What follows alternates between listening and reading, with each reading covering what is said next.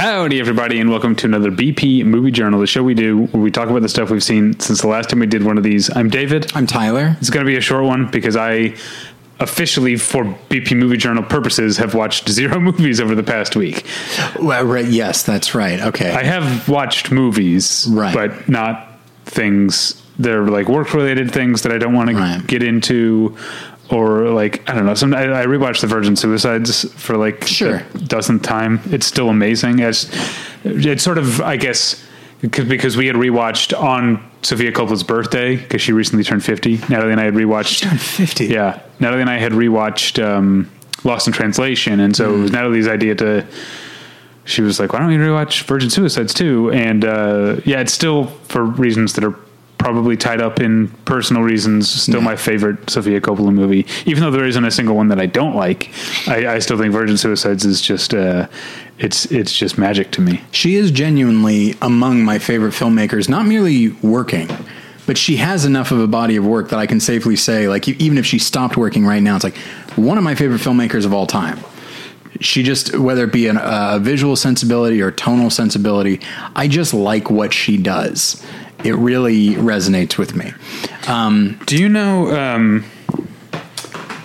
I feel like I've said so many things about your neighborhood that your listeners can probably pinpoint your neighborhood. Probably, yeah. But there's a liquor store on Sepulveda, just south of Roscoe. It's like on an island. It's just below. Yes. Dr. Hogawoggies. Do you know about this a couple of years ago? For like. It was A24. It was like their 10th anniversary or something. Oh, I think you might have told me this, but now I don't remember the details. But it's starting to sound familiar. Basically, they all over all over Los Angeles, they got a bunch of billboards, painted them white, and on each different one, without any sound, like an audience, just like projected a movie. And so the Bling Ring was projected on the billboard above that liquor store on Sepulveda as part of an A24 like marketing stunt, I guess. Feels like maybe you'd want to go with like Beverly Hills or something for that one. Like, I feel that's more neighborhood specific. Yeah, you would think, but maybe Beverly Hills wouldn't let them because that's a different city. That's true. And this is Los Angeles, and they said go ahead. I don't know. Interesting thing. I have picked up Tall Boys before recording at that liquor store more times than I can count. It's really becoming a problem. No, it's been a while. I don't really drink while we record anymore. Well, I said, I didn't watch anything, at least not that I can talk about. But what did you watch? You've got a couple movies to talk about. Yeah, and I also had a rewatch that it's Jurassic World. It is an increase. Like, every time I watch it, I find more things to think are stupid, and yet I still rewatch. It's just a very fun movie, and as anybody who watched my little video essay about it, one that I find so fascinating. It's like, how can a movie this dumb be this self-aware, but not so self-aware as to be better, but just enough to embed something within the dumbness. Anyway, I watched Jim Jarmusch's The Dead Don't Die. Did you see it? I didn't see that one. I mean, I love Jim Jarmusch. He's also one of my favorite filmmakers. And there is a lot of good in it. And there's a lot of, it's often very funny. I think the MVP, it's a great cast, but I think the MVP for me is Adam Driver, who can deliver like a deadpan. I mean, the thing is chock full of Jim Jarmusch regulars. Right. And Adam Driver obviously was in Patterson, playing a very different type of character than the one he does here. But yeah, he just gets the cadence really well, and he and Bill Murray certainly set the tone. And so there is a lot of humor there, and like, I knew that this was not going to be like a scary thing. It was going to be a funny thing, but it's still a Jim Jarmusch movie. And I think I wasn't ready for how much time he was going to spend letting us get to know these characters, many of whom are just jokes, but he still treats them with a certain degree of respect. And I really appreciate that. And it just, like, there's a real specific rhythm that I got into, and I haven't seen a Jarmusch film in a while. And I was just like, oh yeah, I love this. And I watched it with a friend who, to my knowledge, maybe has never seen a Jim Jarmusch film. Yeah. And so this is the same friend that I watched Touch of Evil with, and Dr. Strangelove, somebody who's kind of young and kind of new to a certain type of film going. And so, yeah.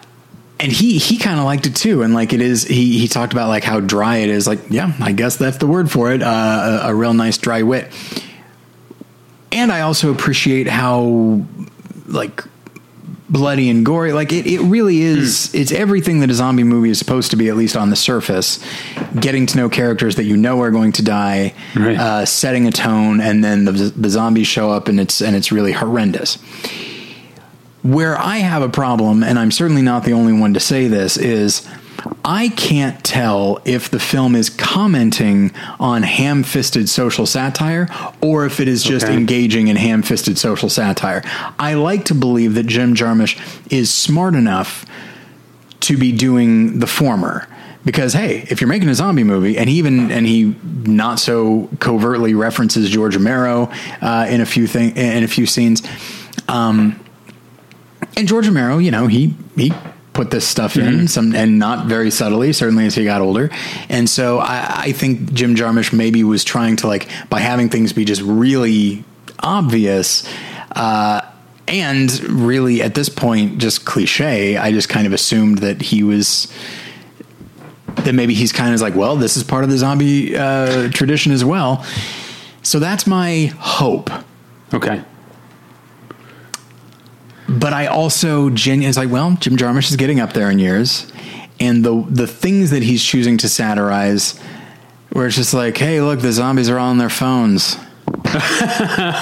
You know what I mean? And then like, and so it's stuff. I mean, like that's not actually funny. But yeah, that's funny that that's in there. And then like you see like many of the zombies are like carrying things around, and so like there's a character played by Tom Waits, and he's not even really a character, but he's more of just a Greek chorus. And at the end, he's talking about like consumerism and these zombies, you know, being consumers, and they're consuming each other and all that. And I thought, like, okay, if you are commenting on social commentary, then well done. If you are doing this, you are 40 fucking years late. But also, Tyler, you're going to have to decide for yourself. I don't think I don't think there's like, when you say you hope, like there's not going to be, there's not an answer awaiting. At some point, you're going to have to decide for yourself what it is. And you know what?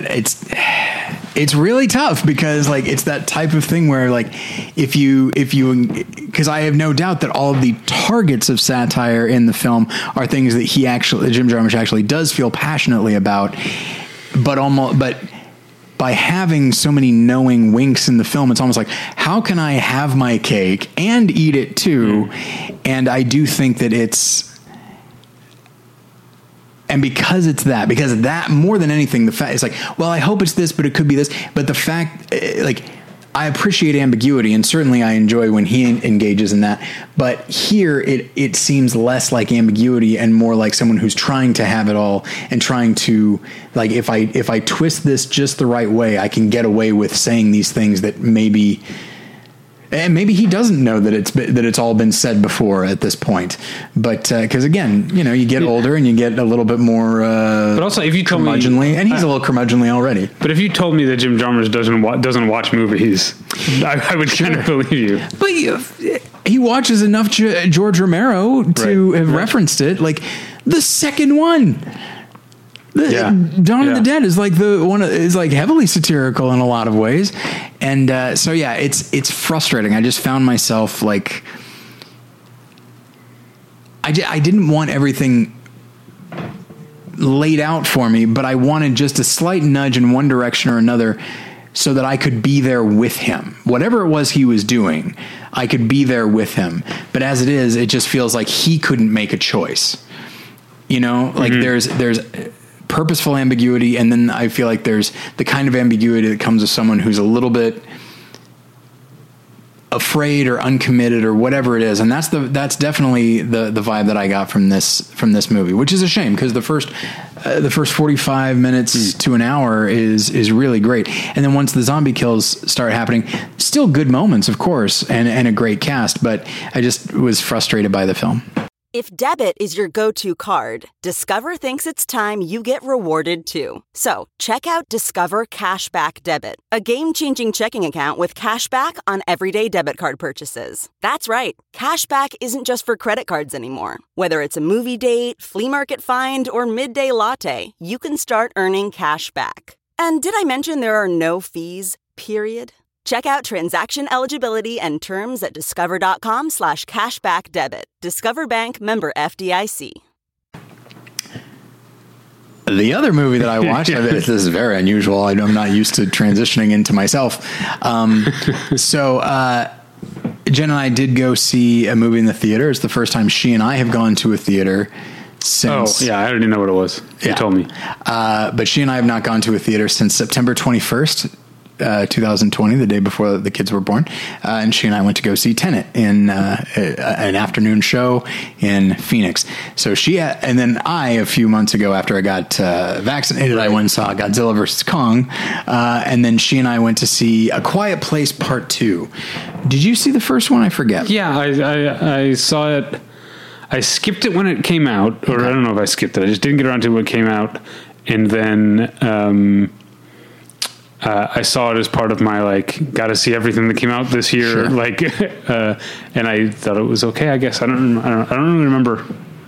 I guess I didn't dislike it, or else I would remember that. I think I liked it. It is the first one is a strong, solid bit of filmmaking that I appreciate its level of commitment to the idea of characters not talking.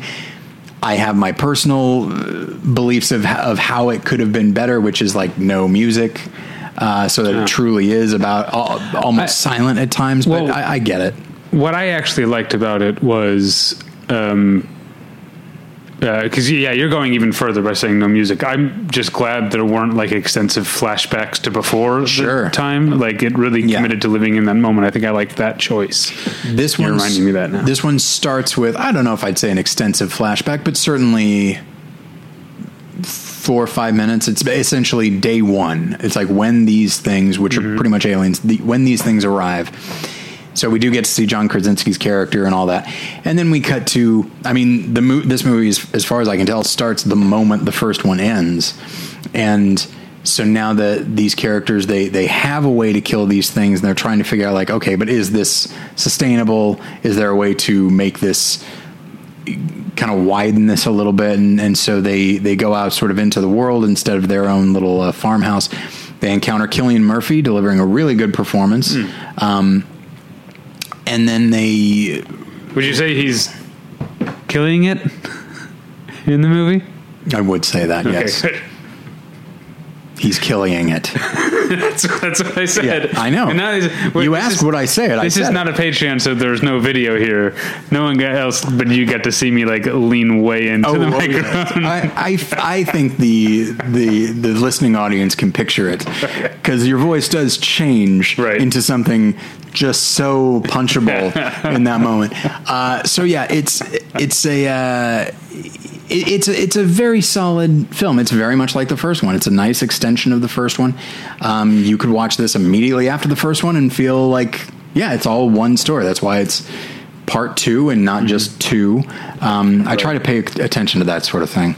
And so, and the thing that got me is coming away from it is fuck, man, these movies are stressful. This level of tension combined with the dour tone, and that's not necessarily a bad thing, but by the end of it, it's not a film I would necessarily say I enjoy.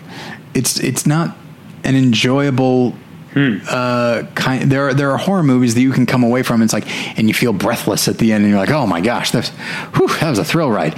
This was just stressful, and I think that it's what John Krasinski wanted it to be, and so I think it's a perfectly good movie. I do occasionally have of course, they're not going to explain what the aliens are doing here and what they want. Like they're not going to be able to go into that. But after a while, you do kind of see what the aliens' MO is. And you start to wonder, like, what are they? What is the end game for these aliens? What are they doing? Because as far as I can tell, they're not eating anybody. They're just beating the hell out of them, and then until they die, and they like claw them up, and then they hear someone, and then they go claw that person up until they die. I don't think they eat them. And there doesn't seem to be any real coordination. They're just kind of walking around until they hear something, and then they kill that thing, and then they just keep walking around. It really is a zombie movie for all intents and purposes. Yeah. And again, I have no expectation of this being like Independence Day for a number of reasons, where everything is just explained or characters speculate at least. Because when it comes right down to it, it's like, who cares why they're here? They're here. But I do find myself wondering, like, okay, but like in the first, like in the Alien movies, it's like, okay, well, you get their life cycle and they're just perpetuating their species. Like, I get no sense of that here. And they're not eating, and they're not using our resources. They're just assholes who just showed up here. They're like bullies. They're like intergalactic bullies, and that's it. And I don't know, for some reason it made them... They're still frightening, but it made the whole thing just seem less, I don't know. I usually like my alien invasion movies to be alien invasion combined with zombie movies to be a little bit more philosophical, and outside of like the need for survival and the need for sacrifice within that, which I guess is enough, but like nothing is far from an allegory standpoint. I feel like there wasn't really much to the aliens themselves. Well, I have a question that is not actually about A Quiet Place Part 2. Okay. But it's something you said that really got my mind working, speaking of philosophy. You said you pay attention to when sequels are Part 2 or 2. So... There's a recent development. I only recently started thinking about it. So with you The Godfather. have... What I'm guessing is... What's what I'm looking for?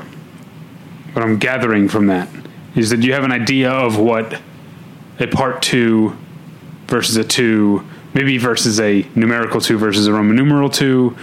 Like, you have an idea of what those things mean, but I can't imagine it always lines up.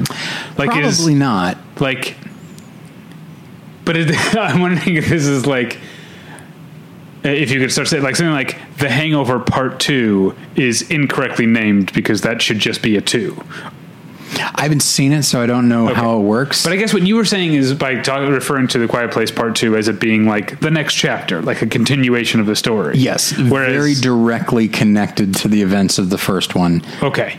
Whereas The Hangover Part 2 is like, even though I'm a defender of it, it is one of those Hollywood comedies where it's like, this worked, let's do it again. Let's change a few things and just do it again. Yeah. That feels more like a 2. That feels more like a number 2. Yeah.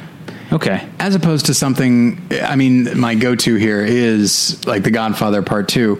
And what's interesting is like I do not think that there was a plan for a second Quiet Place. I don't necessarily think there was a plan for a second Godfather when they made the first one. And so they add this Part 2, and then that's it. It's sort of up to them to decide, okay, we're calling this Part 2 and not just 2. So what does that mean? And we are branching off from the first one and expanding the world and expounding upon the events that we all know happened. So if we're still feeling the consequences of those events. So if it were just called The Godfather 2, that would be incorrectly named. Is that what you're saying? Sure. Okay. But what's interesting is the Eddie Murphy vehicle, Dr. Dolittle 2, that is the right use of the number 2 because it's just on a number of levels. Sorry, you walked into it, and I'm a dad now. I need to think about this kind of thing. And we should have wrapped up on that, by the way.